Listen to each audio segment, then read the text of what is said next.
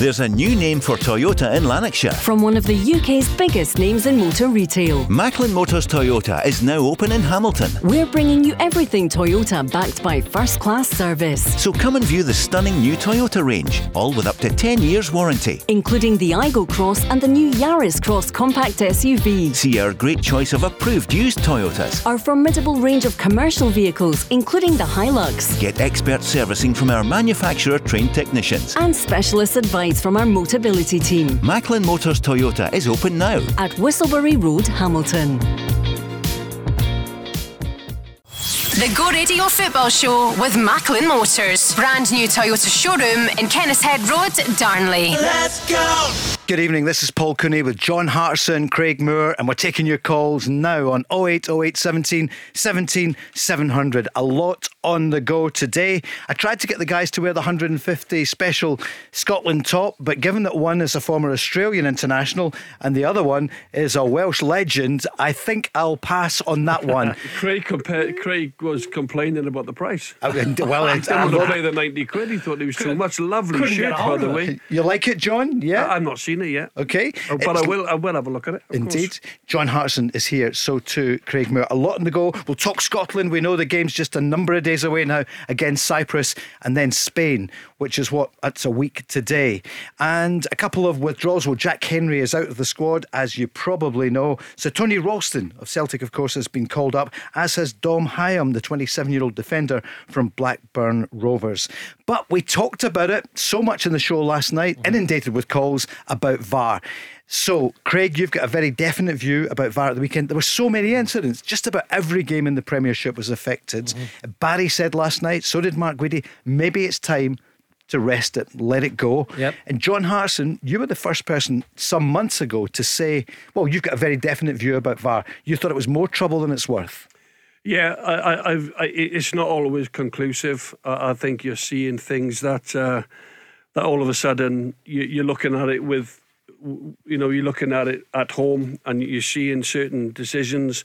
You're seeing lines going across a pitch, and then it goes to VAR, and again everybody's thinking it's offside. Well, all of a sudden it's onside. You're seeing some shirts being pulled, and it's a penalty. You're seeing other shirts being pulled. You're seeing certain handballs. That's a penalty. This handball is not a penalty. And I have to say, I feel for Jim Goodwin at the weekend. That decision, Paul and Craig, Ienia's challenge on Curtis Main, right? It wasn't a challenge. Curtis Main has just gone over. It's gone to VAR. Ienia is about a yard and a half away. There is nowhere near contact. A blind man can see that. Yeah. It goes to VAR. It comes back, and they give Curtis Main St Mirren a penalty. Yeah. That is just completely and utterly, after that decision, it just loses all faith in VAR, because it is just ridiculous how that penalty could have been given. And then St Mirren, to make things worse, they equalise. Jim Goodwin's just gone in at Dundee United. They're on the verge of winning, picking up a really big game. 3 points. First win, and it's a killer. It just kills the whole team. It kills his week, his preparation. And John, with only 9 games to go, this is going to happen again, and it could cost someone their job, their status in the Premiership. Because Dundee United should be on 24 points. They're only on 22. If Dundee United go down, table. They look back at this. Yeah. They look back at this decision. So what would you do? Do you think it's time to pause VAR? What would I do? Well, have a think, right? I'll come back on that, sure. John. I don't want to say. I know there's a lot of work gone into it, and there's a lot of finance, and it's a little bit flippant just to say, what I said it would be controversial. That was my words. If they were to lose VAR now and just take it out of the game completely, maybe they shouldn't do that. But they've got to be more up to date on calls. Got to get more calls right. Well, Dundee United, as we revealed last night, they're not having it, and they've demanded a summit about this. Craig Moore, you also played at the highest level. Would you like to play in football just now in the Premiership with VAR or without it? Absolutely not. For me, look, I think fans today, majority of fans today, my time involved, generations before, I think what we love about our game is that it's not perfect, right? And for me, with VAR, they're trying to make the game perfection. For me, that's not our game. That's not the game that I fell in love with. I'm sure I can speak on behalf of many listeners. I'm sure that's not the game that they fell in love with. For me, very, very simple. VAR, I would, whatever the amounts of money that have been thrown at VAR, take that money, right, and invest it in the heart and soul of football in this country.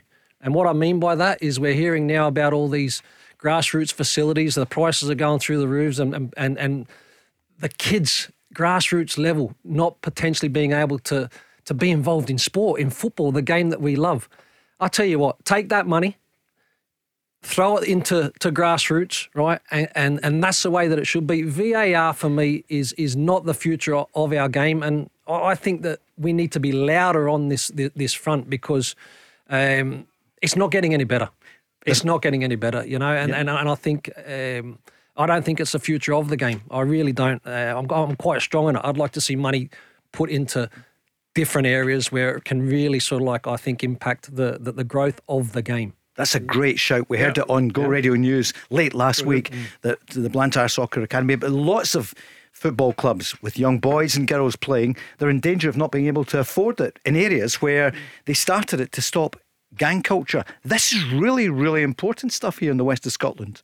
And there's too many people tied up in VAR and referees, assistant referees and all the rest of it. It's like a gravy train. There's so many of them now tied up in it, and the referee doesn't look to me as though he's in charge anymore. He's been told you have to go and see VAR or not go and see. It's, I think, confusing. Do you not think the referees are beginning to lose their touch? They're not quite sure who's in charge? Well, the referees, if they're not sure, they get a second opinion. They get a shot in the arm, and they could go to VAR. And then they're expecting then the VAR to have all the angles, to have all the, they could slow it all down. They can look at it from different type of areas, blah, blah, blah. Yeah. And then the refs are expecting then their pals in the VAR office to get it right, because the ref has missed it. He's not quite sure. This is why he was brought in, for the ref to help the referees. But what's happening is the VAR people behind the screens, they're killing the referees.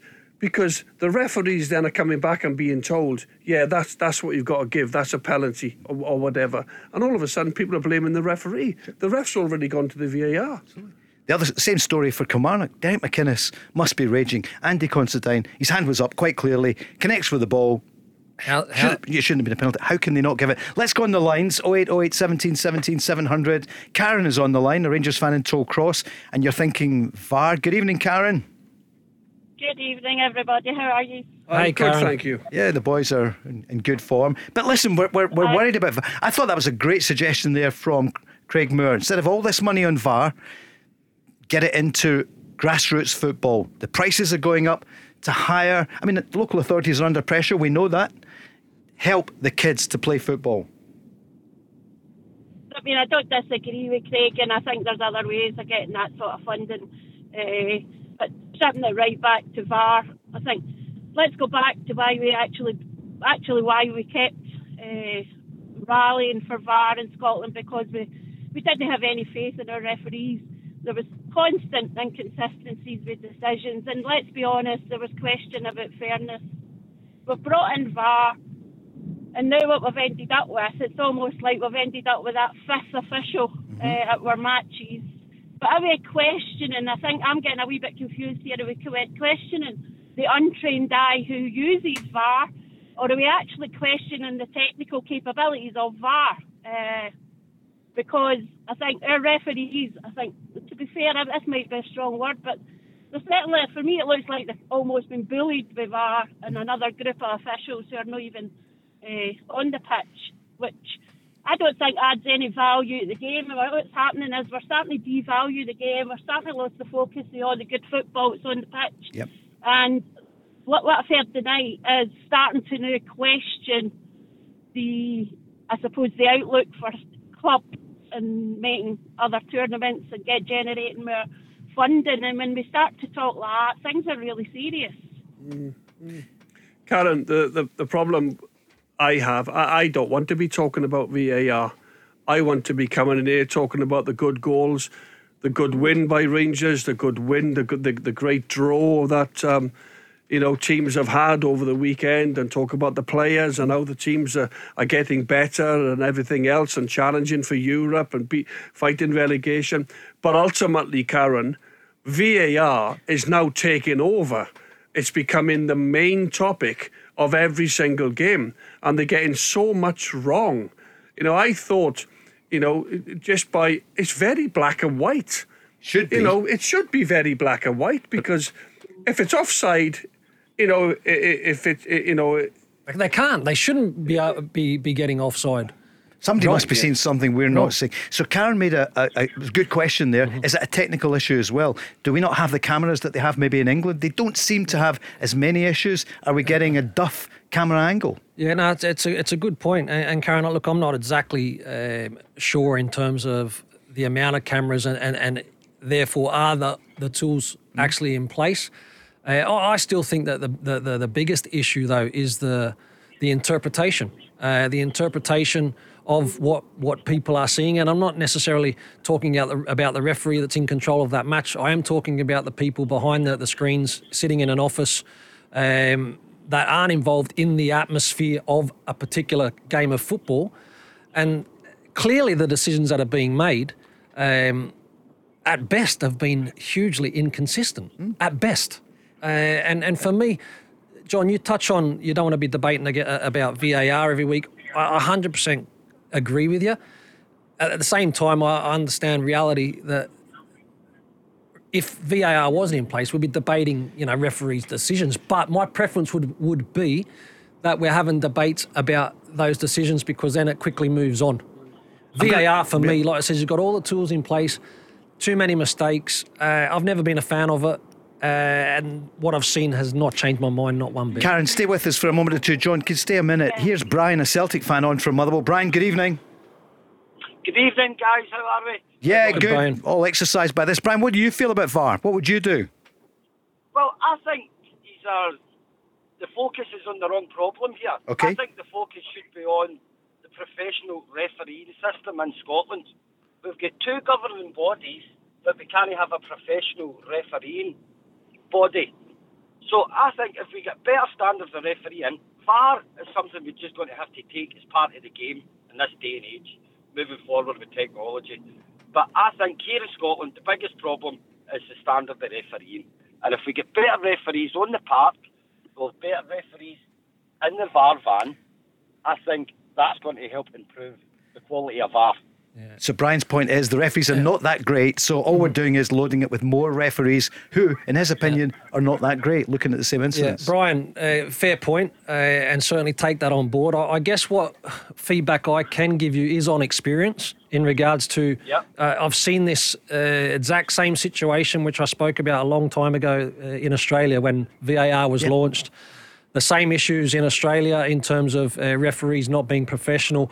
And then a list of referees then became professionals that therefore became, full-time referees. Their salaries went up. And I tell you what, unfortunately, I did not see any improvement in the decisions, in the performances. So I'm not saying that that's not the direction that needs to be taken. I think professional referees is certainly something that needs to happen moving forward.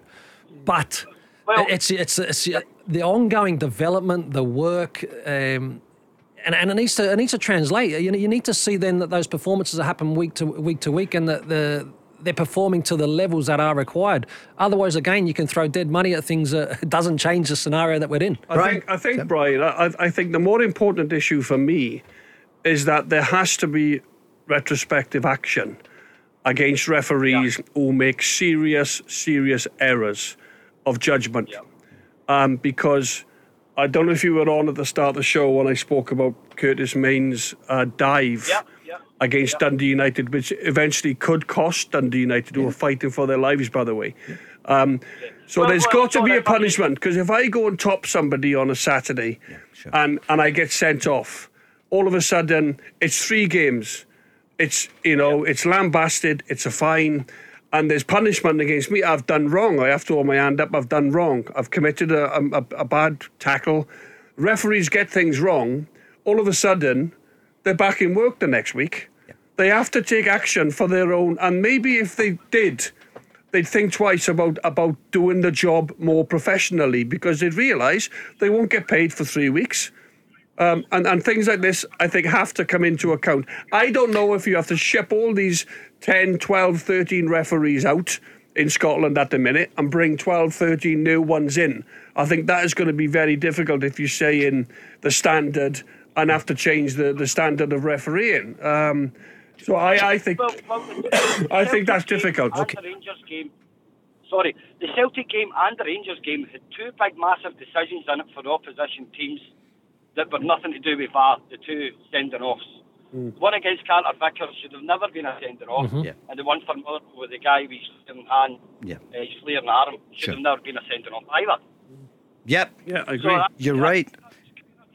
John, so I think it's a thing we've spoken about for years since you played, since before you played, how we need a better standard of referee in this country. But Brian, have you ever come forward? I never did. Karen, Craig, has anyone come forward and said, I'm going to qualify as a referee? Because it must be the hardest job in the game and they take so much criticism. Karen, do you have some sympathy for referees?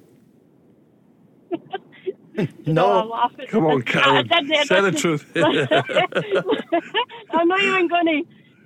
I promised I wouldn't, right? Okay, I'll hold my hands up here, right? So, I'm not a football referee, but I do referee in another sport. It's purely voluntary. Brilliant. Well done. We don't have access to technical instruments to help make a judgment. We purely make our judgment based on what we see at that moment in time. And the way we've been trained is you must give the benefit of the doubt. And I'm going to get away here to the swimmer. Right. So, Go on, Karen. Yeah. But let's close that door. I really don't think it Okay. be there. Yeah. But I don't know. I really how where do we go from here? I don't disagree with anything that anybody's saying, but is the right people listening to what we're saying? And if somebody's asked for this summit, will it be a closed door? Will there be public information? Will there be the opportunity for the people that matter, the fans that go to the game, see in here, the fans that pay the money for the pay-per-views? Will they get to tribute and will they get their opinions listened to? The authorities need to come out and speak now. They do. The head of referee. I don't know about Craig, but I have got huge sympathy and respect for referees. Especially now I finished playing, because I'm looking at it now more from the outset rather than being in the action all the time on the pitch complaining about fouls and Craig was claiming for everything. Craig was all used to get with him. John with his elbows again, in my face again. What I'm saying is it's so hard now. The game is so fast. Everybody, no matter what you do, you've got to have a big ego, you've got to have a big front, you've got to have skin like an elephant to be a referee, because you're brushing things away. And as well, the big decisions. There's social media now where people are having a go at referees. It's a very, very difficult job to do. Saying that, some of the more blatant decisions, they can be getting better, but some of the abuse as well the referees have to take now is uncalled for. But I have sympathy for them because I know how difficult a job it is. It must be impossible. I feel sorry for the referees, I've got to be honest, because the VAR, I think, was kind of like thrown at them, and I don't think that the lead-in was anywhere near what was required. Really? Yeah. I still don't, because again, I've seen it trialled and then led into to play in Australia. It was very, very similar here, and presentations are all great. They're nice, fluffy, and it's all beautiful. But it was going to be light touch. Remember, Craig, why are we not very good at it? I mean, a lot of people just think that. Why are we not very good? So you've now got 3 officials on the pitch, the referee, 2 assistants. You've got a 4th official. Yep. You've got someone in the stand who's reporting on them, and then the VAR room's got 3 people. Too many referees on one game. Any chance we can get 3 good officials on the pitch? But you're right. Look, when you see the major tournaments that have taken place, they're normally done to a decent standard. Okay, the odd mistake has been made, but the standard is a lot better than what we're seeing, unfortunately, on a week-to-week basis. And that's not only here in Scotland, that's domestically in loads of other countries as well. So, look, the tools are there. The performances at the top tournaments show that you can get to a level. There needs to be huge improvement domestically from country to country. Why can they get it so right, though, in other sports? You know, is there more respect in rugby? You know, is there... For the referee, yes. Yeah, you know, what the referee says... And they're mic'd up as well. Well, you know, but the problem is now you've got so much VAR, you've got so much video analysis where you can really get to the bottom of big decisions. You know, and in rugby, if there's any cheek or any answering back, getting in referees' faces, you sent back 20 metres or whatever it is. They get the video calls right and predominantly. So why can they get it? They get it right in cricket, they get it right in other sports, but football, we seem to, not just in Scotland by the way, but down south in England, they have all sorts of problems there. Dermot Gallagher goes on every week on that Sky programme, and he's talking about 10 different different sort of situations that have happened that weekend. He's the busiest man in football at the minute. Is, I know. Dermot Gallagher. He's nearly on many. He's the highest paid. Because he's got the most difficult job. I need to do that. Karen, we've got into extra time. We're going to have to take the break. That was a great call. Brian, Cheers, thank guys. you too. All the best. Thank you. Thanks, guys. Bye-bye. Bye. The Go Radio Football Show with Macklin Motors. Brand new Toyota showroom in Kennishead Road, Darnley. Let's go!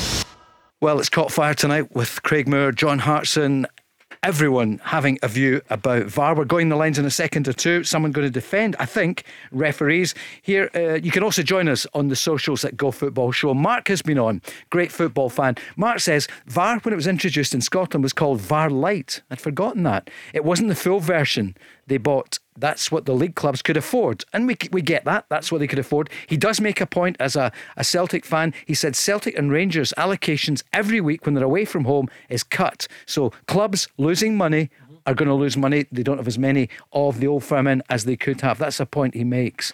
He says the refs are not making decisions. They're allowing VAR to make the decisions where they should be making decisions themselves and leaving it to VAR to check that the decision is right.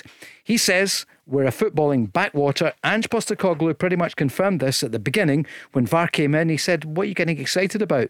They had VAR in Australia 5 years ago, ahead of us, which, Craig, you confirmed months ago with us. So maybe the VAR Lite isn't good enough. That might be a technical insight. Could be. Why go with VAR Lite? Why not go the full hog rather than money. just go in half-hearted? I know it's money, but wouldn't people rather wait until the money is there, the money's built up and they can afford it and go for it and do it right, rather than do it VAR Lite, which is almost half-heartedly, isn't it? Here's Graham from Shotts, our Motherwell area. Hi, Graham. Good evening. Hi, good evening. How are you doing? Yeah, good. I don't know why I said Shotts in Motherwell. I know where they are. One's South Lanarkshire, one's North Lanarkshire. Graham, you're very welcome to the show. What are you thinking? Are you going to defend the referees? Because it would be good to get that balance. I'm a bit, yeah. I think I played a bit of semi-professional football, played football when I was a pretty young age. Did you play for Shotts? Sorry? Did you play for Shotts Bonaccord? No. No, my brother did. Right, yeah. Okay. I was more out in the Lothians, but I'll know. We won't hold that against you. So, I know. What are you thinking? What it is a wee bit frustrated listening to, obviously, a wee bit of you guys, a wee bit of callers. I think there's a major problem. I used to run a football academy and run the amateurs and stuff like that once I hung the boots up. Money through the council to book 3D pitches and all the facilities that you need, indoor facilities for the younger kids. It's not funded with the councils. Yeah. So right from the word go, we've dealt with this problem for years and years and years, and nobody's ever dealt with it. Under 18 football should be free. Simple. A simple fact that's going to improve football. England's had professional referees for God knows how many years now. So the guys that don't make it or get fed up with football jump to refereeing. Mm-hmm. They should, but do they? No, at the moment. There's a great setup behind the scenes for the referees. It takes training, going to meetings, going to work with the referees to deal with scenarios, and that goes with refereeing underage games, right for the Fund 4s now, which wasn't a thing back in the day. That Funds 4s and the 7s and then they jump up to the bigger pitches. But there's nobody want to take that jump that don't like football that much, or they don't make it, or my pal's better than me. I want to go and try refereeing. There's no encouragement. There's a lot of referees that will be out there that would love to try refereeing, but maybe at the end of it they can get a career at it. There's no career out there for referees. The only career is to get slaughtered, and nobody's want to do it. Yeah, no, it's a fair point, Graham. And you know, I guess I've thought about not becoming a referee, but in terms of why maybe ex-professionals, it's not something we have seen it in other sports where, you know, after their careers they've maybe not gone on the coaching path and all that sort of stuff and explore other areas. It's question I've got for you, right? So in regards to, you're saying you played at semi-pro level, right? Yep. Now, I'm not sure the backgrounds of a lot of the referees that are refereeing today, whether there are footballing backgrounds. Is having a football background an advantage when you referee a game of football? 1,000,000%. And can you give me just a couple of reasons maybe as to why you're saying that? You don't. VAR's only came in because of money. Simple. The World Cup, the English Premiership, Sky's behind them. There's millions and millions and millions of pounds. So these decisions are crucial. In Scotland, we've not got the sponsorship, we've not got the money. Why bring it in? There's a load of referees out there. I've rubbed shoulders with the best of them, and there's a great. I heard a bit when you were saying earlier on, John, about referees should be punished and stuff like that, as if they've done a decision deliberately. No, but some of the decisions are done off the cuff, and that's what Scottish football's been for all these years. But Graham, did you not see the referee's call on who was it? Main. Curtis Main. Curtis Main at the weekend.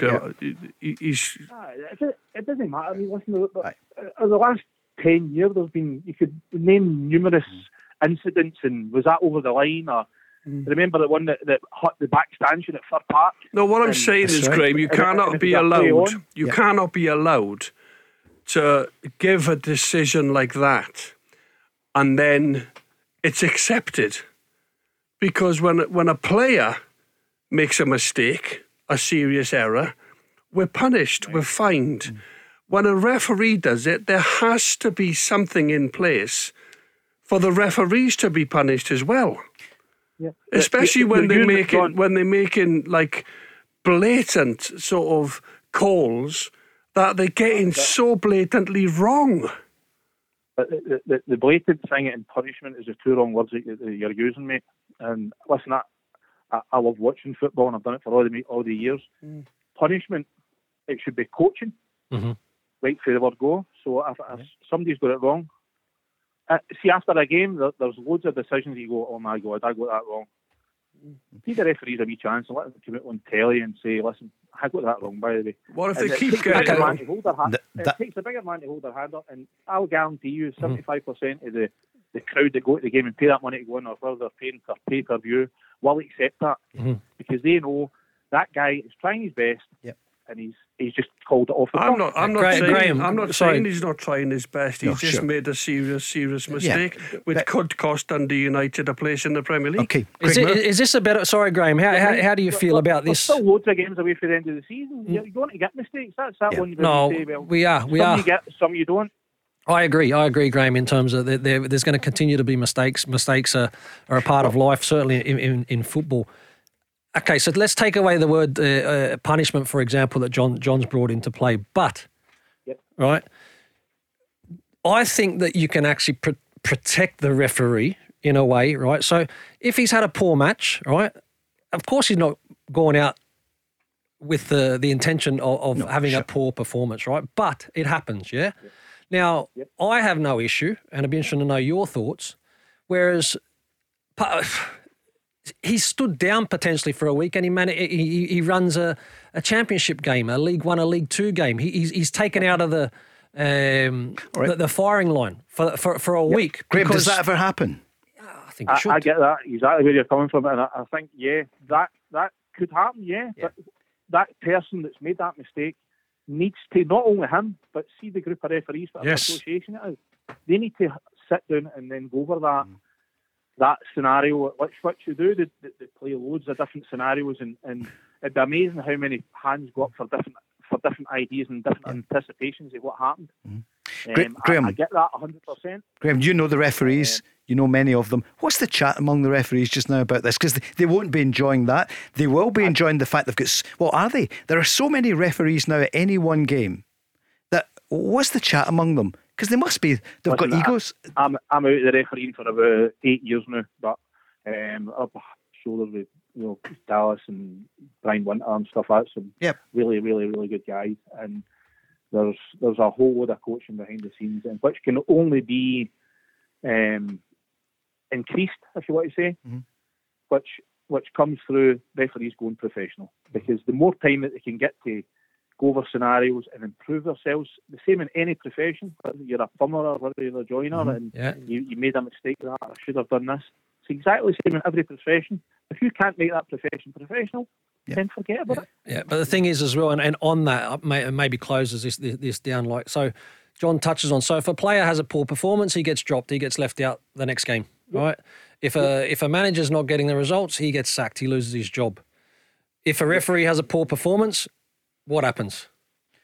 Well, at this moment in time, he's back in the next week. That's what I'm saying. So this is something that potentially, and again, it's not all saying... It's all because there's not enough referees, guys. Sure. You know that yourself. Graham, right. Do you know earlier as well, mate, I just want to pick up a point. You know, when you said about players now who are not quite good enough to go on to become professionals and they don't really want to go down the referee, they don't want to learn to be a referee because the word you used was they're frightened in case they get slaughtered, right?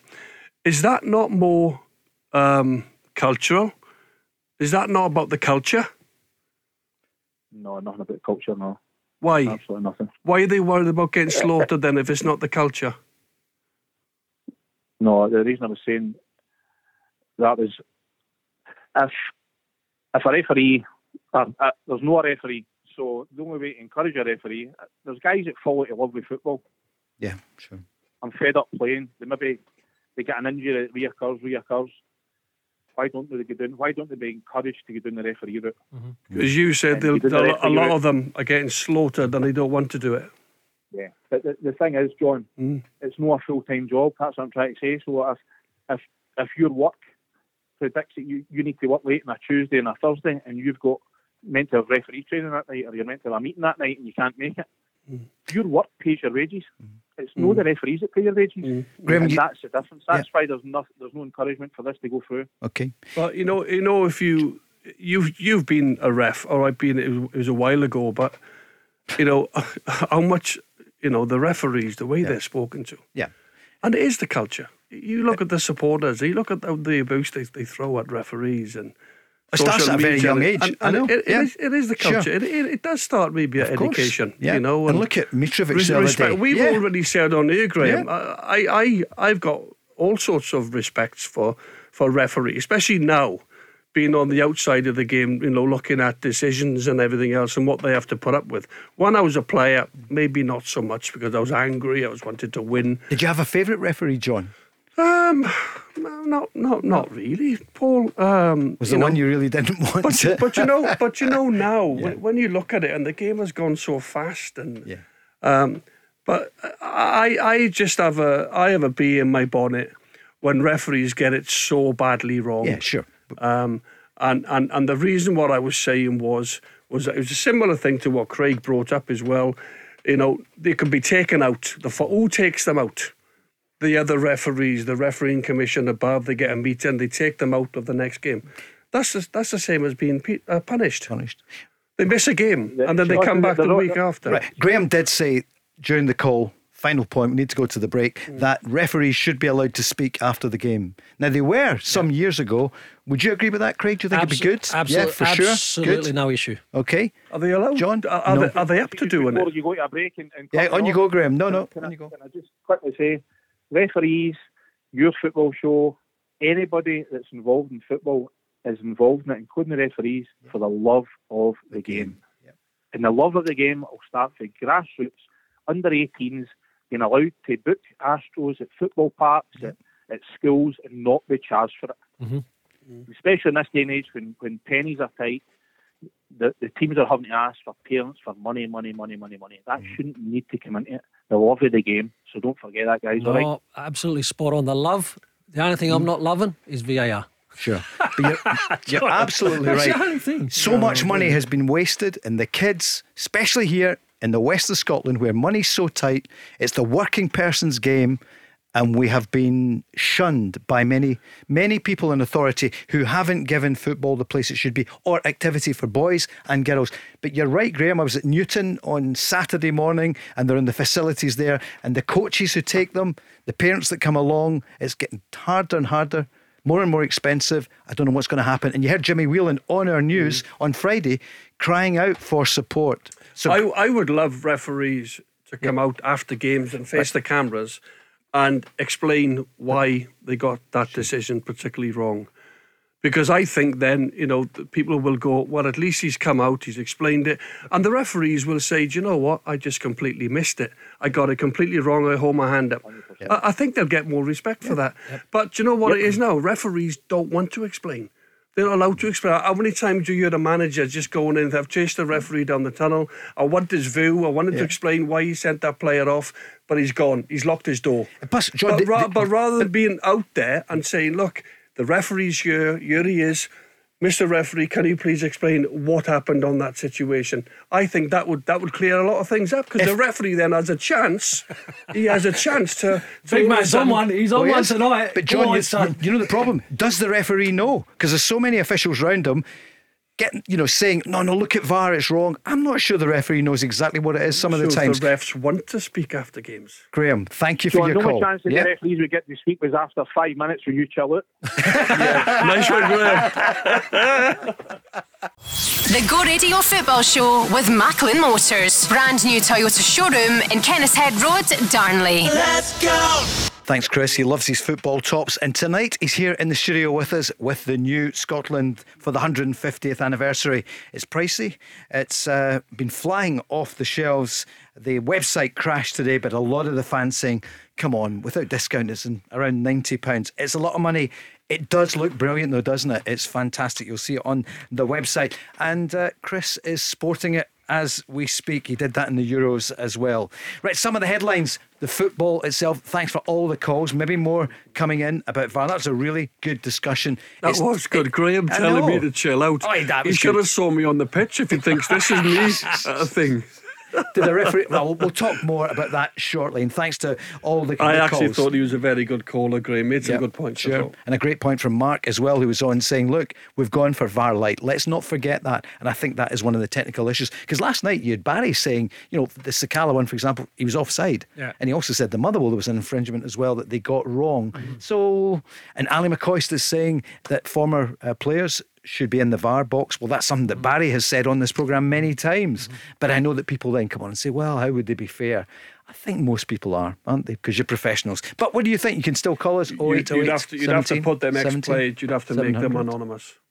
That'd be impossible these days, but not many would want to go on and clearly say who they are, because I think you are going to get all sorts of comments, and so you would have to make them players anonymous, which I don't think would be a bad thing, because they're still ex-players and they can make good calls. Could you imagine if they were speaking, you'd say this anonymous person here, and you hear John there with the mellifluous tones there, the Welsh valleys, and Craig, you've no chance then, of course. Good day. Yeah, they catch me up pretty quickly. What's the phrase? You haven't given us a phrase for a few weeks. I love to I'm saving them up. Yeah.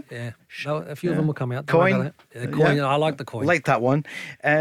So for Scotland, we're going to hear from John Carver, who does a great job for Steve Clark, one of the assistants. He was on media duty today, and the news, of course, that Dom Hyam, a name not known that well up here, but he's played 36 times this year for Blackburn Rovers. 27-year-old. He's a Scot, born in Lookers in Fife.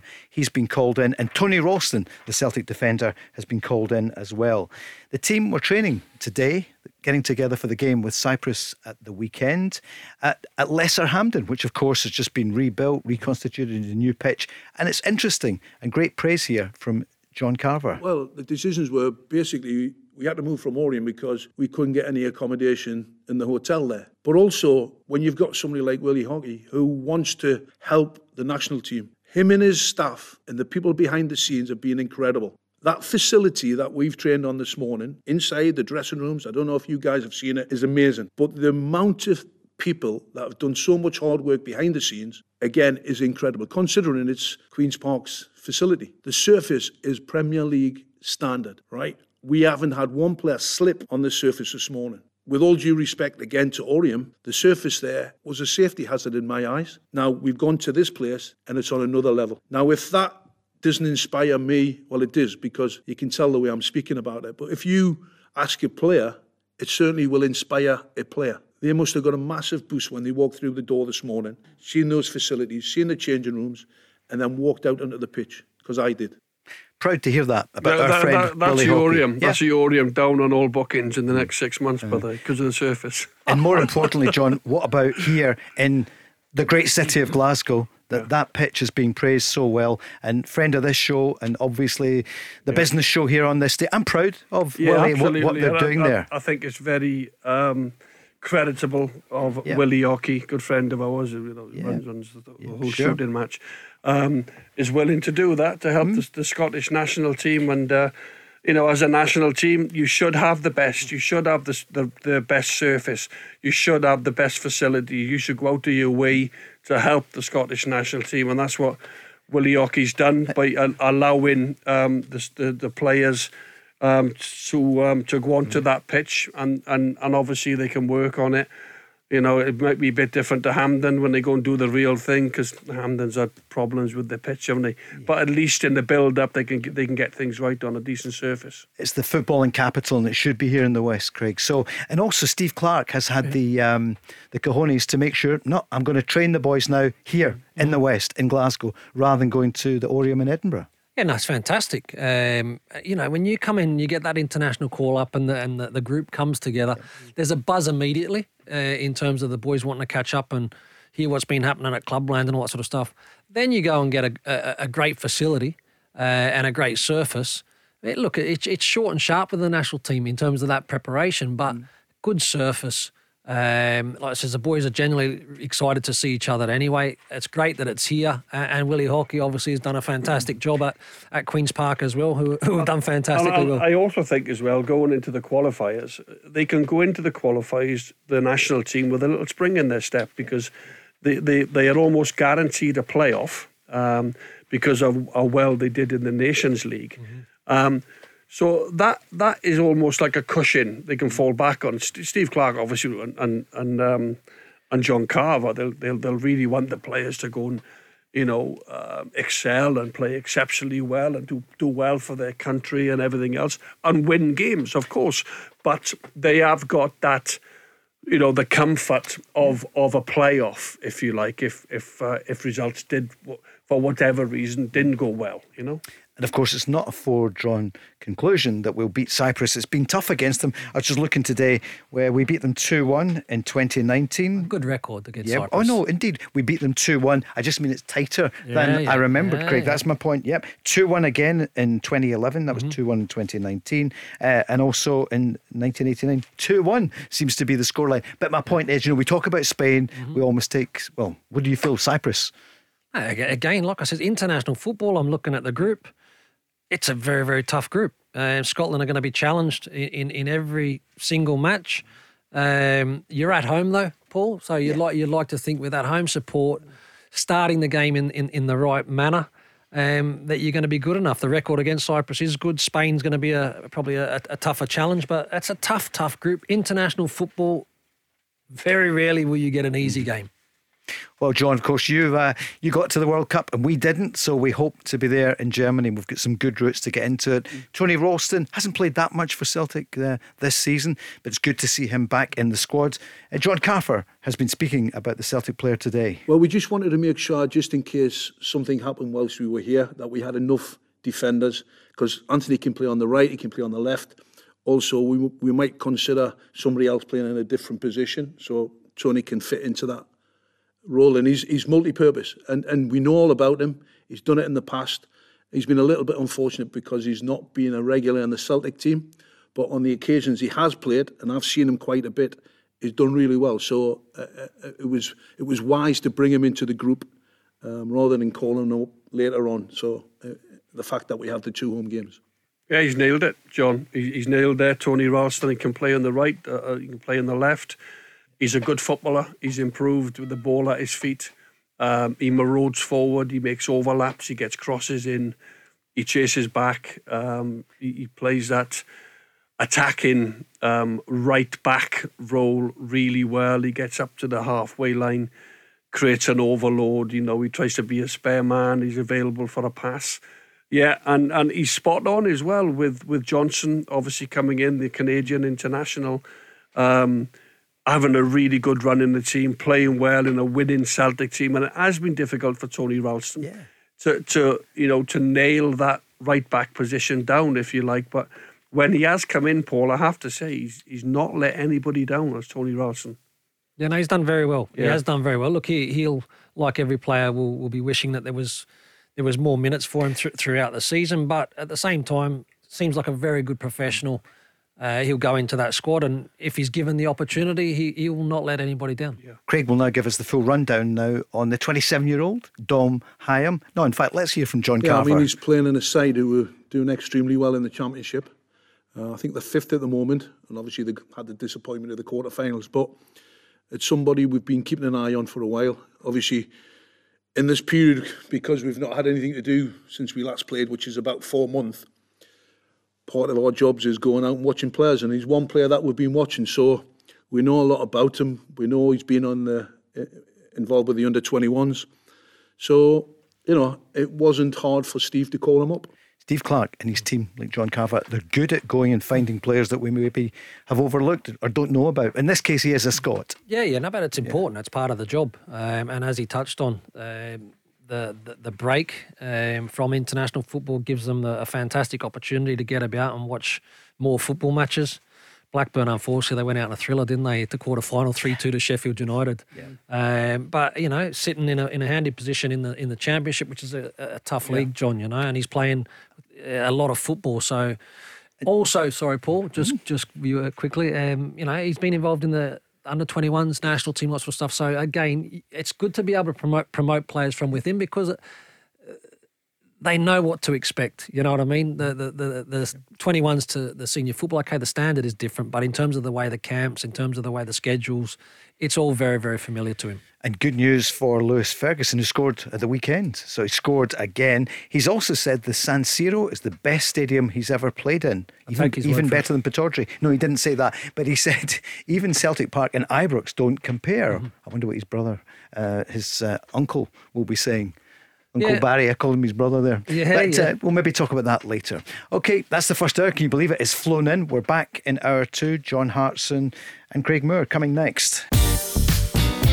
There's a new name for Toyota in Lanarkshire. From one of the UK's biggest names in motor retail. Macklin Motors Toyota is now open in Hamilton. We're bringing you everything Toyota backed by first-class service. So come and view the stunning new Toyota range, all with up to 10 years warranty. Including the Aygo Cross and the new Yaris Cross compact SUV. See our great choice of approved used Toyotas. Our formidable range of commercial vehicles, including the Hilux. Get expert servicing from our manufacturer-trained technicians. And specialist advice from our Motability team. Macklin Motors Toyota is open now at Whistlebury Road, Hamilton. The Go Radio Football Show with Macklin Motors. Brand new Toyota showroom in Kennishead Road, Darnley. Let's go! On the tee, Alan Shearer, Frank McAvenny and John Hartson. That was the scene yesterday or today. John, you're with Craig Moore here tonight in the Go Radio Football Show with Macklin Motors, and this morning you started the day with Spot of Breakfast with Frank McAvenny and Alan Shearer. Yeah, two legends and myself, Paul. Three. No, he's good. He's in good form. Strikes over. He's back on. He's brilliant. For me, he's one of the best ever centre forwards, number 9s, out and out. Goal scorer, Premier League's top goal scorer. He wasn't actually playing with us. He was off to go and play Turnberry. He likes his golf, Alan. He was up for a couple of days. Yeah. Played Dundonald yesterday. He was shooting off, so we had a cup of tea and a bit of brekkie with him, and then what did he say about VAR? Did he say, John, you need to calm down on VAR? No, I never mentioned the Gaelic support thing and all that. I left that. I needed to actually play with him to get into him to get all that stuff out of him.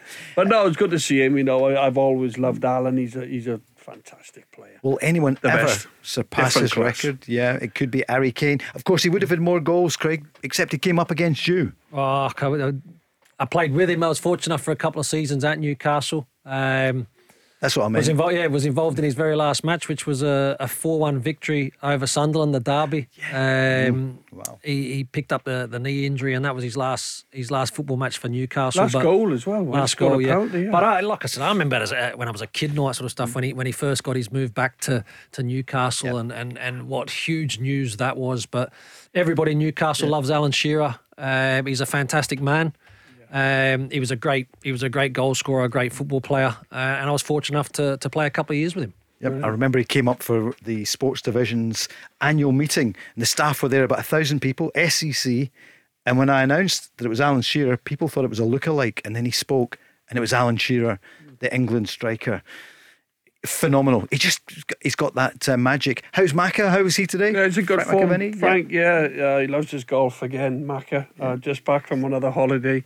Good. He loves his holidays and his golf and his speaking events. He's a fantastic after dinner speaker. So if anybody's listening, book Frank McAvenny. He'll make you laugh. Yeah. He's great. So I've known Frank a long time. Good lad. And Craig, you played against so many of them as well. Just some of the headlines down south. Obviously, Antonio Conte, people are just waiting to hear. I mean, he had to go, everyone, the players, the management, the directors, Daniel Levy, Joe Lewis won't like that. Do you think he has said goodbye, or he's about to say goodbye to Tottenham? It didn't look as if he missed anybody at the football club, did it? It was quite a strange interview. He was extremely frustrated. Obviously, he's had some health issues of late, which might have actually gave him the clarity to be as honest as what he was in that interview. But it was a rant, wasn't it? Yeah, but maybe look, maybe he's talked himself out of the job. Maybe that was his intention. I don't know. Look, you're going to get the normal stuff then on the back of that, aren't you? You're going to get Ange Postecoglou, Paul, no doubt. Yep. That's right. They're Probably saying, been thrown in the mix. Pochettino. They're saying De Zerbi, of course, is doing so well at Brighton. Thomas Frank. Done a great job at Brentford. The Frankfurt gaffer Oliver Glasner and Ange Postecoglou. Now, Celtic fans will hate it and say, why are you mentioning them? Yes. This is what's on the wires. And also, it's natural. He is an outstanding manager. Celtic fans, I think everyone in Scotland would hate to see him go, apart from you and Barry and the Rangers I'd be legends. quite happy, I know Ange's quite ambitious, and if he gets the opportunity... Tottenham's a big club. I mean, he's doing a wonderful job at Celtic, as we know. Tottenham, I know his agent is actually quite well connected with Tottenham. So, look, you just never know in football, do you? You really don't. No, you don't. But listen, like every other Celtic fan, they're hoping that Ange signs a contract and he gives us a couple more years, because he's been exceptional. He gets it. He's been successful. He plays great football. He's got the fans in the palm of his hand at the minute, doesn't he? But naturally, Paul, when you're doing well, the vultures will come. And going back to Antonio Conte, I think it's a bit of cat and mouse. I do. I think it's, he's on big money, Paul, and at this level, all of a sudden, does he want to get sacked? All of a sudden, if Spurs sack him, they have to pay him up. And if Spurs just think, well, I think you've been out of order. Some of the things that you've said is wrong. They might come to an agreement where all of a sudden they pay him half of what they owe him. And I just think at this level, the lawyers get involved and the agents, and it clearly looks as if he doesn't respect Daniel Levy in terms of what he said and the players, and the players latch on to that. Sure. And especially in this day and age, all of a sudden there's a lot of players now where you can't really talk to them like, they'll go back and tell their agents all of a sudden they want to move. Sure. Because they don't want to be told. They don't want to be told that they're doing wrong and they're not playing well. So I think it's a bit of cat and mouse there, but I wouldn't be surprised if he was to leave this week. Okay, and Celtic fans would hate to see Ange Postecoglou Not leave. Ange, Conte, I meant. Oh, I know you did. No, sorry. I know. No. John, absolutely. I know. I was just summarising. Craig, someone that you played alongside has parted company with the club today in the Blue Toon in Peterhead, and it's David Robertson. So he's no longer the first team manager, and the management team at the moment, it's going to be the captain Ryan Strachan and Jordan Brown in charge. David Robertson, what a fullback, what a player for Rangers. Yeah, and what an interesting coaching career also that he's had. Anybody that's watched the documentary, I certainly have, in terms of his time at Kashmir. Incredible, really incredible. And look, he's moved back to Scotland and was desperate to try and get involved. And unfortunately for David, it hasn't happened at Peterhead. I seen him actually against Falkirk when they took a was it 5-0, and then was it the weekend? It was 7. So look. Wasn't meant to be for him at that particular club at that particular time, but good guy. I'm sure he'll bounce back. He's been through a lot, and I'm sure he's still got a lot to offer. It's hard, isn't it, for everyone at these football clubs? You know, it's tough trying to make it work. I know Willie Fraser, one of the directors at Peterhead, and they give, he runs businesses, but he just loves the club, and he's very generous to people in the community. It must be hard. But David Robertson, you didn't come up against him, John, I don't think, just before your time. I think it was, Paul, just before. Yeah. So David Robertson has gone there. We mentioned Ange Postecoglou there. We're going to talk about Celtic, talk a bit about Rangers as well, because as we go into the international games, still a bit of legs in the weekend there. Wins for both of them. Rangers narrowed the gap to 6 points. Plus, I think the goal difference is 27. So it's, at that point it was 6, back to 9. Rangers winning at Motherwell. We talked about the controversy, 4-2. Celtic went a goal behind, but then won 3-1 against Hibs. This is what Ange Postecoglou thought of the game. Yeah, it just seemed to be a little bit of a sort of chaotic game right from the start. There was always, things happening other than the football. And, we just couldn't really sort of get into a rhythm or a flow and sort of impose ourselves on the game. So, we had to work pretty hard and stay pretty disciplined through that. And again, credit to the lads, second half, I thought we maintained our composure a lot better and, made the impact when we needed to. And he gave the injury update, because obviously that was one of the worrying things for the Celtic fans. Yeah, we'll see with Ray. He obviously felt something, so we'll just have to see how he sort of recovers from that. But again, we've got a couple of weeks, so hopefully that helps him. Greg was pretty much struggling for the most part of the game. So again, doing good sort of to have a couple of weeks to recover. Aaron, we don't expect to be, or Tamaki to be missing once the games resume. And obviously with international guys, we'll just have to wait and see. Hopefully they come through unscathed. John, Rio Hatate has become such a favourite of the Celtic fans, quite rightly. He's right in the heart of that successful story that is Celtic. He is, and Ange will want to keep the rhythm, the consistency, the personnel, and but what he brings, he brings that. He'll take the ball in difficult situations.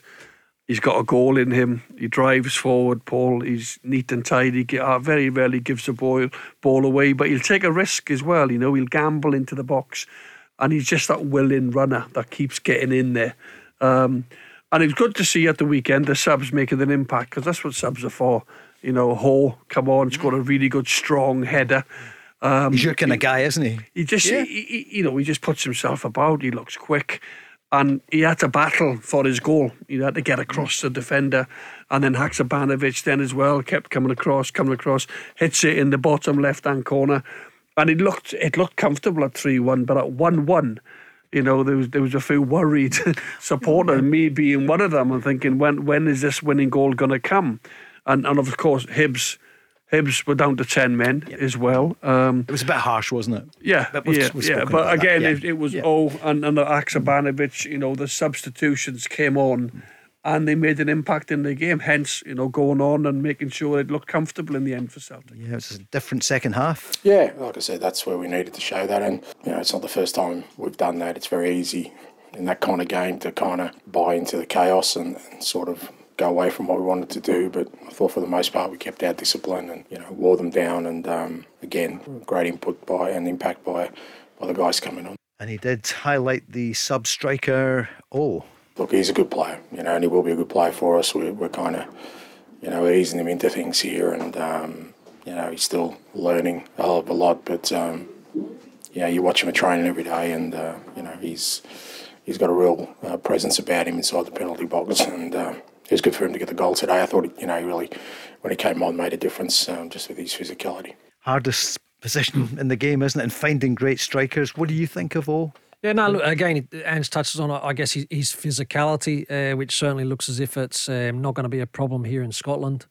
But at the same time, it's having. Sometimes you can look at players and physically they look quite strong, but do they know how to use their body? Clearly, with his goal, he knows how to use his body. I think he enjoys that kind of tussle. He's a young player, so that there's going to be upside once he really fully adapts to, I guess, what is expected of him here at Celtic. But coming off the bench, making an impact, Celtic going on and getting the result that I think everybody expected.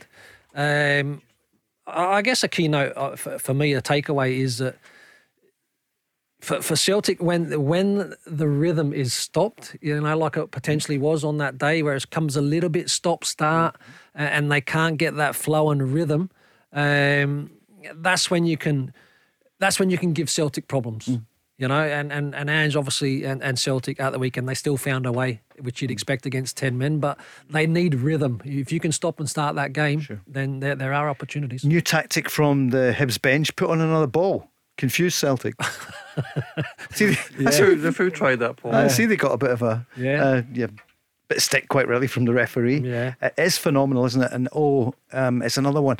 We're going to talk Rangers in a couple of minutes as well.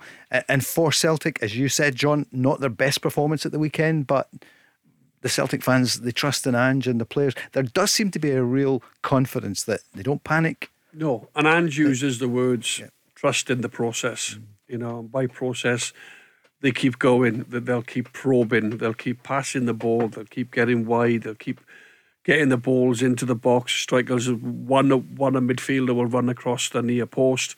But listen, I'd be lying if I said that, it wasn't a relief when scored that header. Because at that particular time you're thinking, how many more chances, how many more opportunities? Is it going to be Hibs' day type of thing? 10 men, penalty. But in the end, it looks comfortable. It looks because the players did trust the process. And it's another 3 points. It's another 3 points towards the Scottish Premiership.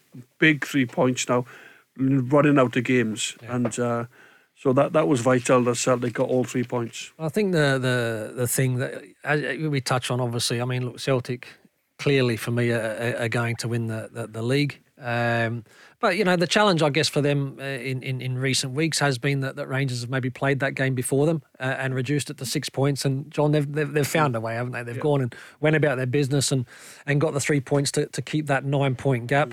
I understand what you're saying in terms of it was a little bit nervy, but potentially until O gets the goal. But you look at the chances. Marshall made a couple of really good saves. Kyogo had a great chance where he probably should have headed it instead of chesting it. They had a lot of opportunities. So I don't think anybody can turn around and say that it was anything but what it ended up, which was 3 points and a comfortable win. Do you have a moment as a Rangers legend and a Rangers fan where you think, right, okay, Rangers, it's now 6 points. Yeah. It's kind of whatever time that was, 20 past 3, Celtic are a goal down. Do you ever think, right, what if it does go to 6 points and you still have to play Celtic twice? Look, Paul, there's always hope. Of course, you're talking about me now in terms of obviously supporting Rangers. Like I said, you always hope that maybe there's a kink and it needs to happen sooner rather than later. But when I see sometimes, certain matches, and maybe it's happened earlier on in the game, if Celtic have gone a goal down, for me, I know I have a pretty confident feeling that they're just going to come and roll over the top of whatever team's got that early goal, and therefore I wasn't surprised, obviously, with the Hibs result. I think you're bang on, though, Paul. I think you're bang on, and this is why that Ange can't overemphasise. It's game by game. You cannot take your eye off the ball. Taking your eye off the ball is not winning on Saturday. Is drawing 1-1. That's taking your eye off the ball. This team are driven on the training ground every day. They know what's at stake. And they've got a certain way of playing, and they've got a certain way of getting results. They keep going, they don't stop. They never stop, and this is why, because the 27 points to play for, it's not over until it's mathematically over. They have Rangers to play twice in the league.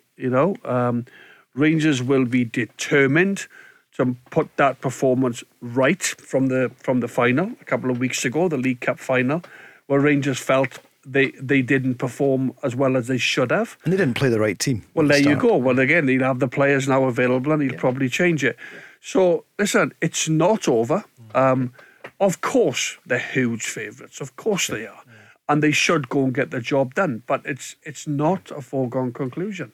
Barry was a wee bit critical last night, about James Tavernier. So I think Ange Postecoglou wouldn't allow his captain to come out and talk about a performance against Rangers in a couple of weeks. He'd say, you concentrate in the next game. James Tavernier said to the Rangers fans at the weekend, they're going to see the real Rangers up against Celtic. So, Craig, what did you feel about that? Yeah, I've probably got the same opinion as Barry. That keep anything within the dressing room, and if there's confidence, or if there needs to be an improved performance. Let's be honest with you. But I would prefer that would probably stay in-house rather than potentially, John, and we've both been on either side, that Celtic can maybe look at that and use that once again as motivation. So again, like I said, maybe James Tavernier as a captain's trying to sort of like play that role and rally his troops, but I just think that it's probably better off to keep that inside the building, train hard, work hard, get yourself to that game, and try and get the right result, and then the talking can potentially happen after, not before. Yeah, listen, I've spoken about this before, Paul. It doesn't concern me, because in life there's doers and there's sayers. Don't be a sayer, be a doer, and make sure that if you're in the team for Rangers, you make sure that when you cross that line, whether it's at Celtic Park, Ibrox, Hampden, that you are at your very, very best. And you got to hope that every other player around you is at your very, very best. And then you just might catch Celtic on a bit of an off day, or you might play better than Celtic on the day, and then you'll win the game.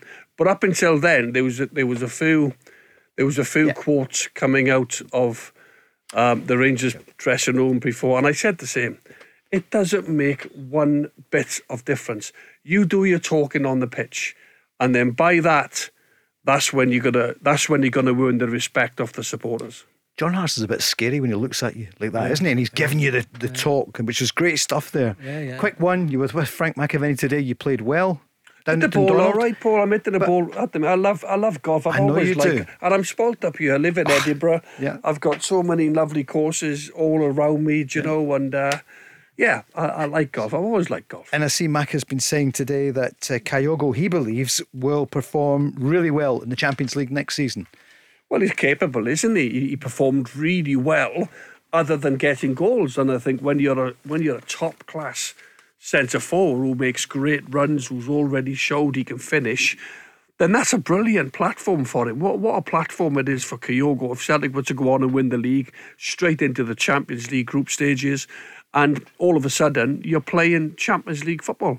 Kyogo is capable of scoring goals against any opposition. He came very close earlier on in the season, but whereas next season he's another year in, by the way, a lot more settled. And I agree with Frank. I think he's more than capable of setting the Champions League alight. Gillian's been on from London saying, just tuned in, great advice from John Hartson, be a doer, not a sayer. Too many in life, Paul. Too many people in life say a lot but do nothing. Be a doer. Don't say it, go and do it. The Go Radio Football Show with Macklin Motors. Brand new Toyota showroom in Kennishead Road, Darnley. Let's go! Thanks, Chris, taking us home. 27 minutes past 6. John Hartson, Paul Cooney and Craig Moore. Tomorrow night, Peter Grant will be here along with Barry Ferguson, 5 till 7. And we will be winding up towards the weekend where we've got Scotland against Cyprus. And I think it's a virtual sellout at Hampden Park. And then Tuesday, we've got the Spanish Giants coming over here. Not what they were, but anytime Spain come to town, it's box office. Looking forward to both these games. Scotland were training today at Lesserhampton, and it was wonderful to hear John Carver praise the ground there and the turf and how good it is. That was good to hear earlier on the programme. We were talking Celtic there. We heard from Ange Postecoglou after the 3-1 win at the weekend. What about Rangers at the weekend then? 4-2 at Fir Park. It was a good game to watch overall, Craig. Let's see what the manager said though. Well, it was the response, wasn't it, in the second half that counted for Rangers. Like the set plays, an isolated incident, which we have to do better on. And to be fair, at set plays we've been very strong of late. So I'm disappointed in that. But again, we keep going. We're trusting the way that we're playing. You can see that we're trying out some new things. And I thought it was a strong performance day. I think you can see the strength that we've got at this moment in time. We take off the 2 strikers and we bring on Alfredo and we play Malik with him, which is slightly a change, some things that we've been working on, and I thought they came on and contributed to the game well. Raza then went back more to the side as a classic winger, really, and I was really happy with the game. I thought we was in control and should have probably won by 1 or 2 more. Craig Moore, what did you think of Rangers? Yeah, hey, look, they got caught out early doors. Early goal, they go behind. But again, they probably get the opportunity. I think touched on it earlier on, Stuart Kettle will be really disappointed, I think, with Slattery in terms of that foul. We've seen Tavernier, how dangerous he is in those set plays. He executes. I think Liam Kelly's got to do better also, if I'm being honest. Oh, yeah. You know, but I think the pleasing thing for Rangers was, 4 separate goal scorers, four, individual goal scorers went and obviously come back from a poor start. Yeah, they conceded us off one again at a set piece, but they looked lively. As Michael says, they probably could have won a shade more comfortable. And Motherwell, good surface, allowed Rangers to kind of play, and their success rate over Motherwell over such a long period of time has been exactly what we've seen at the weekend. It's such a long time, isn't it? We mentioned James Tavernier, and maybe the comments about Celtic were ill-judged at that time. But the manager has been speaking about the scoring record. 98 goals, and it could have been more on Saturday. Yeah, I'd say laugh and joke with him. He should have had the 100 today, his header and maybe a shot on his left foot. But look, for a full-back, and to get in those attacking positions where he's getting in, he's got to get 70 or 80 yards up the pitch. And I suppose that's what I'm saying. At times, you're going to leave yourself vulnerable to allow Tavernier and Barisic when he's here to get up the pitch. Yilmaz today. And no, his contribution's fantastic. You see today a free kick at 1-0 down away from home, he scores, and then 3 or 4 minutes into the second half, a fantastic cross and an assist. So his numbers are fantastic, and that's been like that ever since I've known James. John? Yeah, I agree. His numbers are incredible for a full back. 98 goals, but you can say he's had an awful lot of penalties, but you've still got to take penalties. You've still got to step up and score, stick them away, last minute penalties that decide games, maybe, big penalties in big competitions. So I think he's got a great right foot, he's got a good engine. I think he's better going forward than he's actually is defending. He does a decent job defensively, but I think his best asset is moving up the park and picking out defender, putting it in certain areas, and just one of them where the goalkeeper's not sure whether to come, defender is almost backing off, and then a forward, if you run in between 2 defenders, he's got the ability to pick you out. And I've always been a fan, and to get them type of numbers is exceptional from fullback at any level. Due the praise. What are you thinking up front then at the weekend, Cholak? Did it show you that Rangers do need someone else, an out-and-out striker for next season? Yeah, again, I think this is an area that when you've got healthy competition, it's really important. I don't think the competition in terms of having Cholak, who I think has had a really good season, Paul. He's come in, he seems to have adapted extremely well. He got off to a good start, scoring goals immediately. But it's probably fair also to say that I think at no time this season have Rangers had 2 strikers, Cholak and Morelos, being absolutely at it. So in regards to next season, look, I'm sure it's an area that Michael's working on now in regards to looking to strengthen that area and provide healthy competition, because that's what's needed to make the improvements. And that's in a lot of positions within a squad, Paul. But certainly I think the striker area is something that he will look at. Were you impressed by Malik Tillman when you saw him? And it's good to see him back Scores a good Fit. goal. Yep. He scores a good goal. He strikes it extremely well. Takes a nice little bobble, but finishes it well. Good power. Look, Tillman is a great talent. He's a great talent. He's a young enough player that potentially suits the model. We keep going back to the model, but Rangers need to execute the model. And Tillman is a player that if they can get for the figure that's being pushed around about, then it should be a good investment, because I think that after another couple of years, Paul, he'll continue to develop. His game will improve. He'll become a key player at Rangers, and they'll be able to sell him and make a good return on the play, a good profit. Are enough players coming back for the rest of this season, especially for the Cup? I mean, more and more, it's obviously, that's the holy grail, to retain the Cup for Rangers. Yeah. I see Raskin was out at the weekend. I don't think he's pulled out of the national team stuff, but I don't believe that, and again, this is just from what I'm reading between the lines, I think he should be okay coming back, and he'll be important because he showed what a good player he is. But look, I don't think there's going to be any excuses going into this next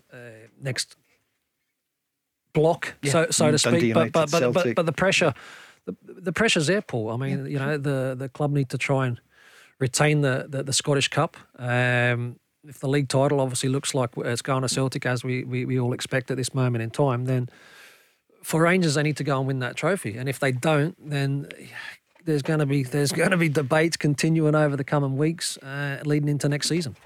I still think as well, from Michael Beale's point of view, I still think he's going with his tried and tested. He can't afford to drop points at Motherwell, and he's going with what he sees as his strongest team. In that team is John Lundstrom. In that team is Ryan Jack, is Ryan Kent, Cantwell. And I think if the final was maybe tomorrow or a semi-final, I don't think the team will be far off what he started at Motherwell. You've got Tillman who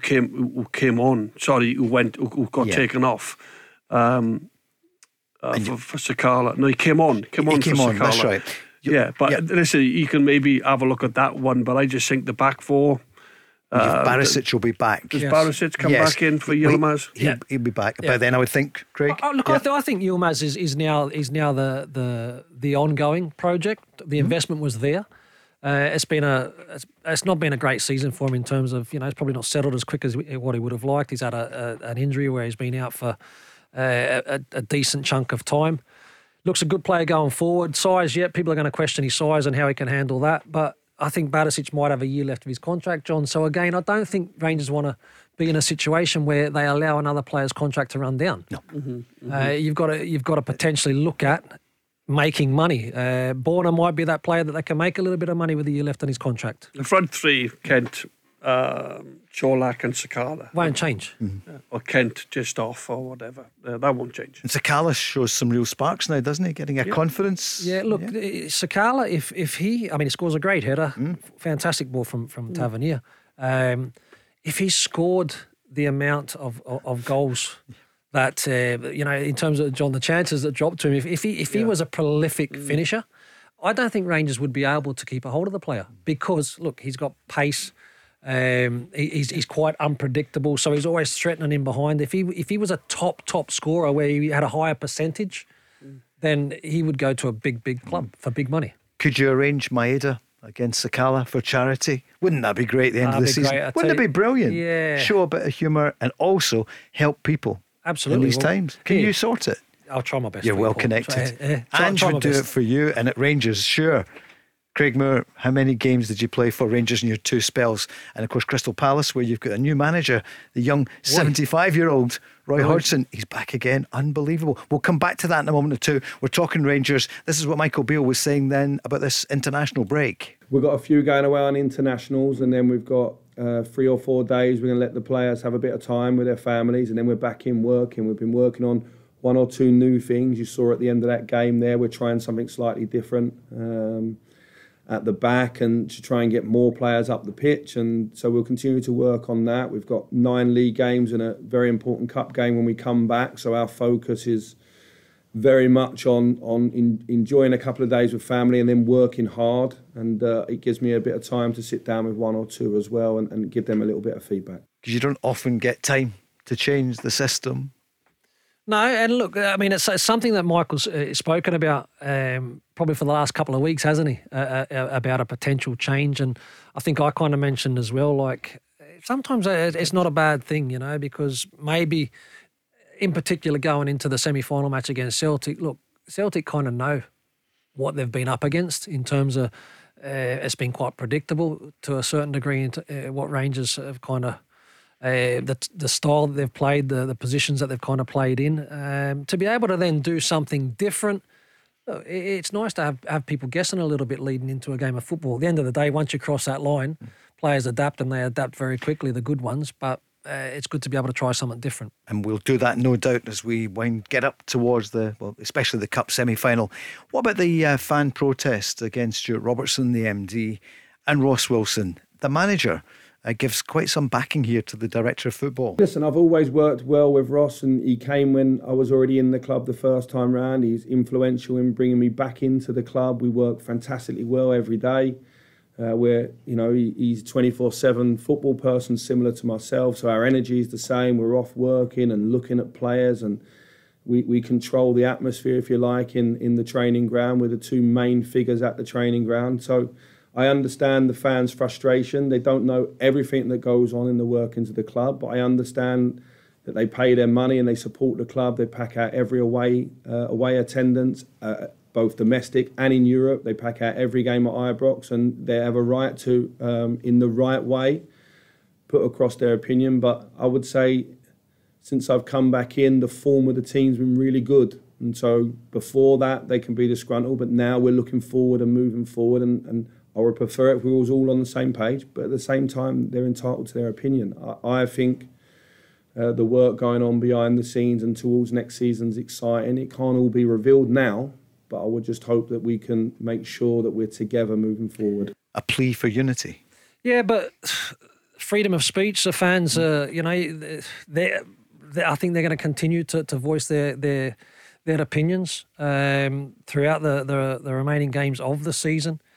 They're probably feeling that communication from the club hasn't been there over certain issues. So that's the protests and what we're kind of seeing. Look, I mean, Ross, Michael, the Parks. Look, we've gone through a show now coming towards the end of it. We've spoken about VAR. We've spoken about referees under the pump. We've spoken about players. We've spoken about managers. So look, it's all part of the business. And the end of the day, you've just got to go and do your job and do it well.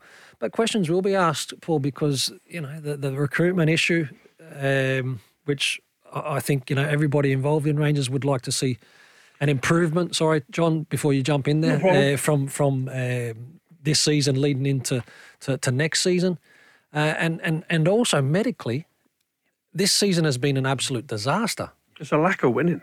Yeah, but that's the problem. They've won 2 trophies in 10 years. If Rangers were winning right now, there'd be no protests. There'd be no protests. Of course, protests come Rangers are all about winning trophies, and things haven't gone their way in recent times. But if Rangers were winning, if they were 9 points clear and they had a trophy in the bag, there wouldn't be protests. Believe me, there wouldn't be protests. I know. And in Scotland, Craig knows himself. He played here for long enough. You have to be above the other team. It's took Rangers a while to get back, of course. But Celtic, right at the minute in time, they're doing things a little bit better. They're signing players. They've got a formation. Michael Beale's talking about changing the style, changing the formation. Ange will never change.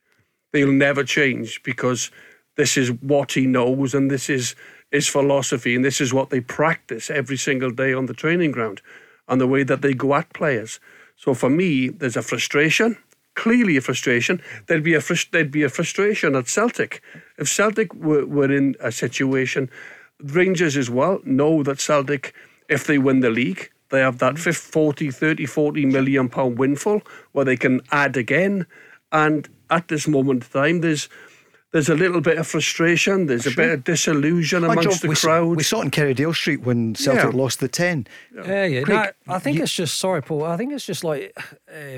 you still need to the infrastructure. Everything needs to be in order. Everything needs to be moving in the right direction as one. And I understand about a winning team, all that sort of stuff. But Sometimes that can also paper over a lot of cracks. So you look at John when Ange originally come into Celtic. Celtic were a shambles off the field, absolute shambles, right? And they've still won 9 trophies in a row. No, okay, but I'm talking about Ange's time, right? So then when he originally 9 titles in a row. When he originally come in, it was shambolic. His start wasn't unbelievable because Celtic had a poor start. But once things started to get the structure, the organisation, the recruitment, the clear communication about what recruitment was looking like, medical department in place, all those kind of things, they've gone from strength to strength to strength. You still need to have a really well-run football club to have that long-term success. I totally agree with that. I totally agree with what you're saying. I want to pick up on that medical mention that you gave a few moments ago after the break. The Go Radio Football Show with Macklin Motors. Brand new Toyota showroom in Kennishead Road, Darnley. Let's go!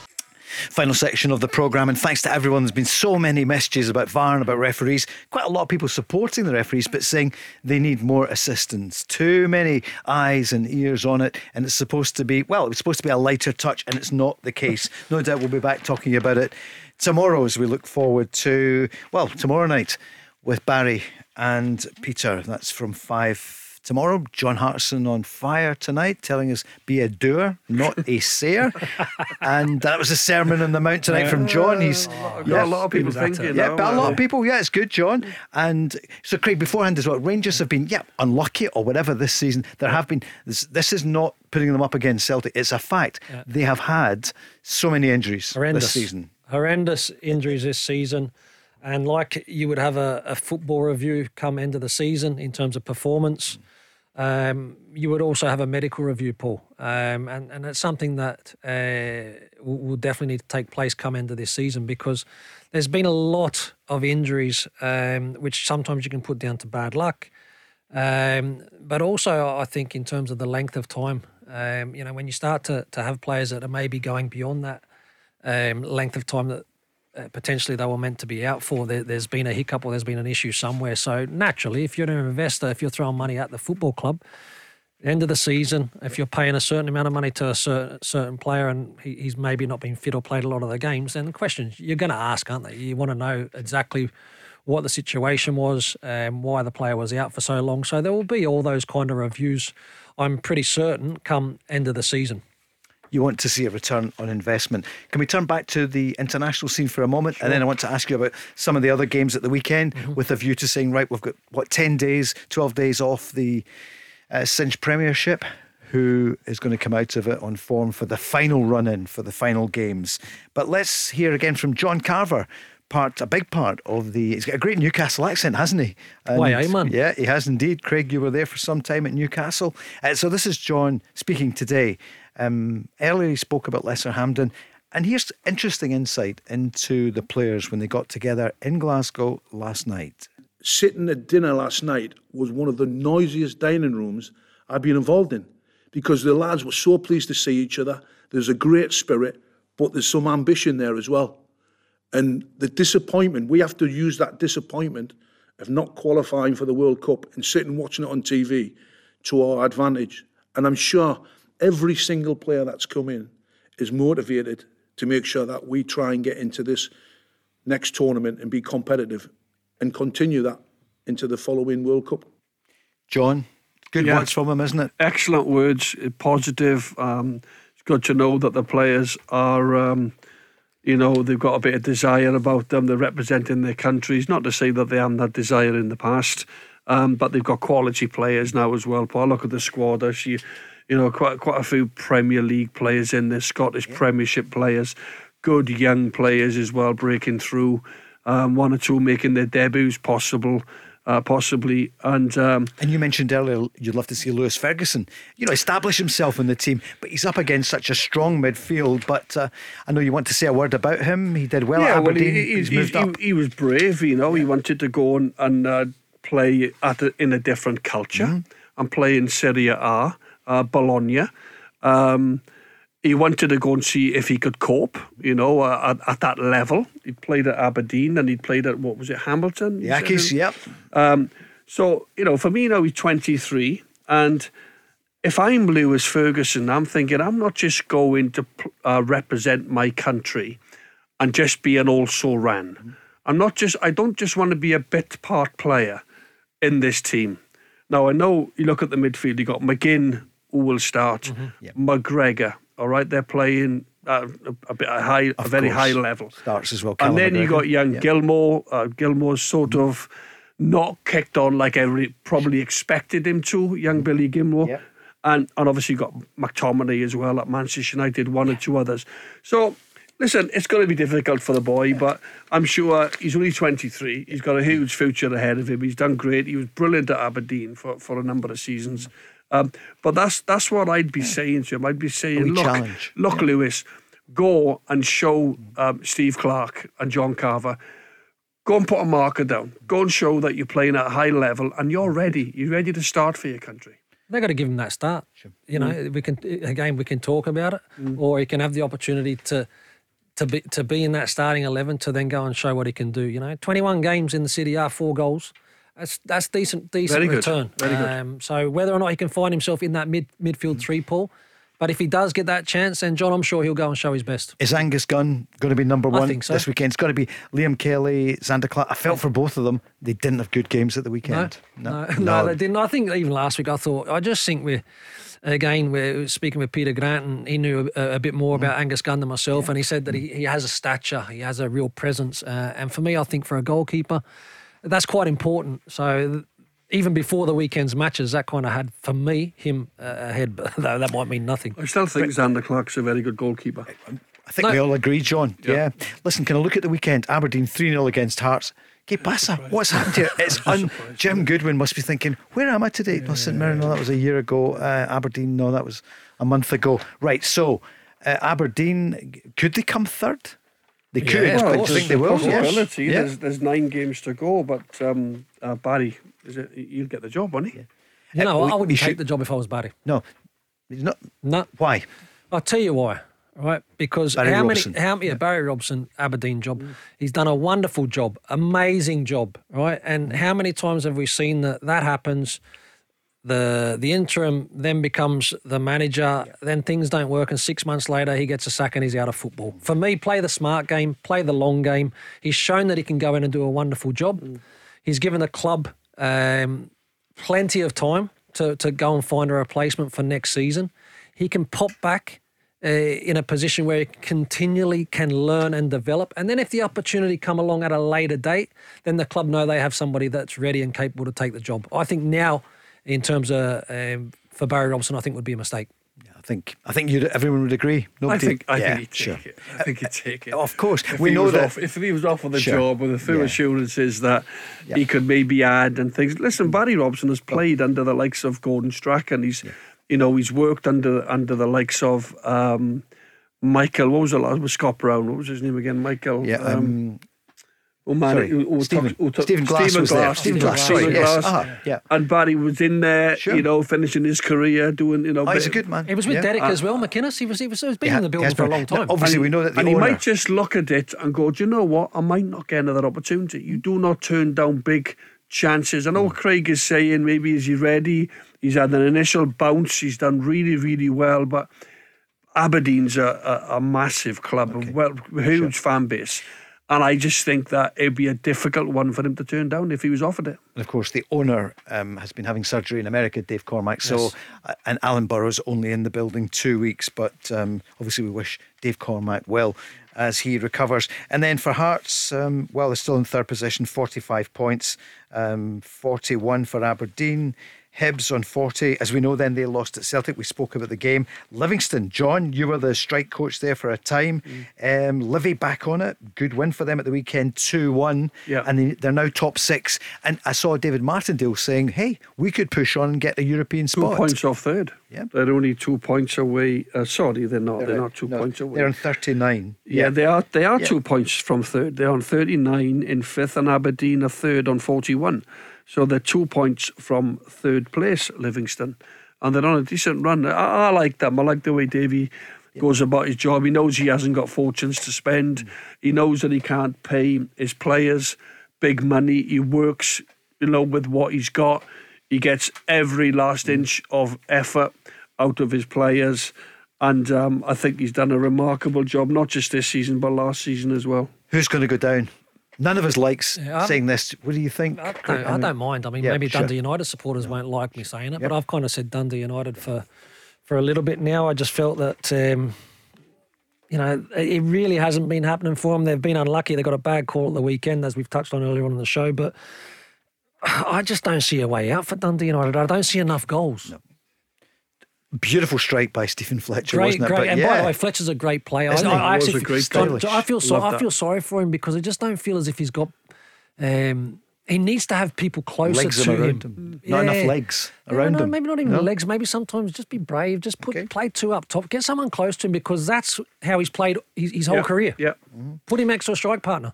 I remember watching him for Hibs quite a few years ago, and it was Fletcher, Nish, and Riordan. Yeah. Good three, by the way. Absolutely. Very talented three. Yeah. I'll tell you what, Derek McInnes would like those three maybe fit and able at the moment. Kelly 1-1 with St Johnstone, bitterly disappointed, but Kelly on 25 points. So United on 22, Ross County on 24. And for Derek McInnes, do you think it's going to be enough?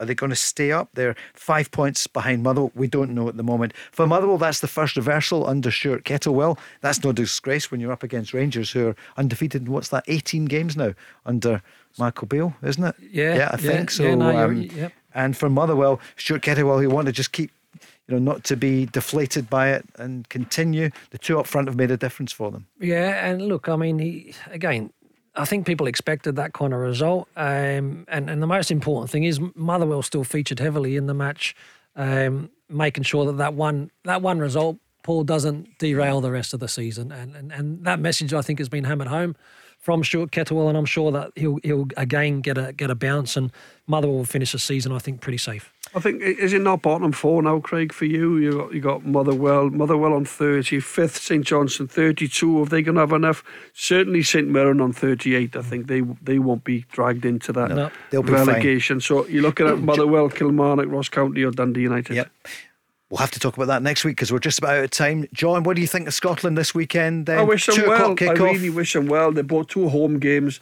Spain away is going to be hard. Make the most out of the crowd, the passion at Hampden, and I wish them well. Of course, I always do. I like to follow. I live here in Scotland. I follow the national team. So good luck to the boys. You'll be away on the telly with Juranovic and Barisic and all the rest of it, but no Modric. Wales are away to Croatia. That's a tough one. So. Good luck, Wales. Yep. Craig, what do you feel for Scotland against Cyprus? Scotland will come out on top. I'm going to go for a 2-0 victory in front of a great crowd. Excellent. Goal scorers, I don't know yet, but I'll go 2-0. We're going to see both of you next week, John, later in the week probably. Craig, the two of you on fire tonight, thank you so much. Pleasure, Paul. Be thank a you. doer, not a sayer. Absolutely. Plays for you, that, Paul, as well. I saw that look, exactly. Yeah. And Craig, thank you for that advice earlier on. Put the money from VAR into youth football and games for boys and girls here in Scotland. Love it. Thank you. Zoe is coming up next. She is indeed after the news. Tomorrow night is Barry and Peter. The Go Radio Football Show with Macklin Motors. Brand new Toyota showroom in Kennishead Road, Darnley. Let's go! There's a new name for Toyota in Lanarkshire. From one of the UK's biggest names in motor retail. Macklin Motors Toyota is now open in Hamilton. We're bringing you everything Toyota backed by first-class service. So come and view the stunning new Toyota range, all with up to 10 years warranty. Including the Aygo Cross and the new Yaris Cross compact SUV. See our great choice of approved used Toyotas. Our formidable range of commercial vehicles, including the Hilux. Get expert servicing from our manufacturer-trained technicians. And specialist advice from our Motability team. Macklin Motors Toyota is open now at Whistlebury Road, Hamilton.